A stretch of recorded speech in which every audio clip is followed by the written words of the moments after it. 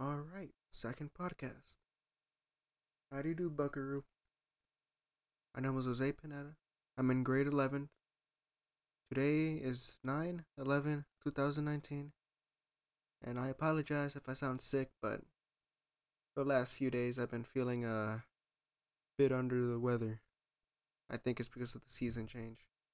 Oh well. Alright, on to topic 1. What is the scientific method, and why do we use it? Well, I think we use it to, obviously to test something and to see if it's a reliable way to get information out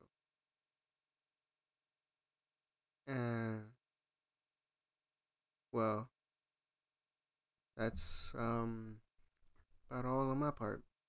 All right, second question to topic 1 is how would you use it in your daily life? Well, I would say this is all the examples I could come up with is science class. A scientist could use it perhaps in food making to see what tastes better together. Like I work at George Mason. I basically make smoothies for all the college students. And most students like to test out flavors. I give them a quick little blend, give them a sample of the flavor, and if they like it, they would order a full cup of it. All right, third question of topic 1. When was the last time you had to figure out something on your own? How did you do it? Last time I used it was in science class, which is your class, Mr. Hare. And I was working on a project with Quincy about gravity. Procedure was dropping a pencil from different heights while measuring the time to see if it gravity worked, and we measured the time it took to go from 30 centimeters, 74 centimeters, and 100 centimeters. And that's all topic 1. On to topic 2. Given unlimited resources, what scientific or medical problem would you investigate and why? It gives you a little article about people.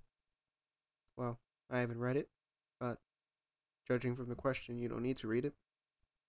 But I think it's about people saying what they would do if they had unlimited resources and what would they investigate with the unlimited resources.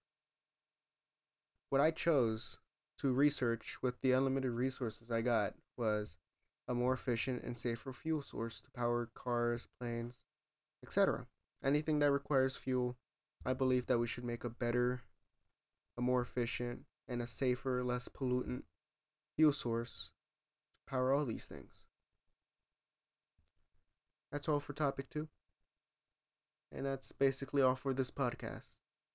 This is due on 9/12/2019, which is tomorrow. Right now, it's 10:22 p.m.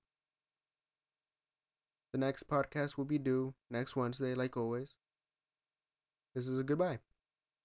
Bye.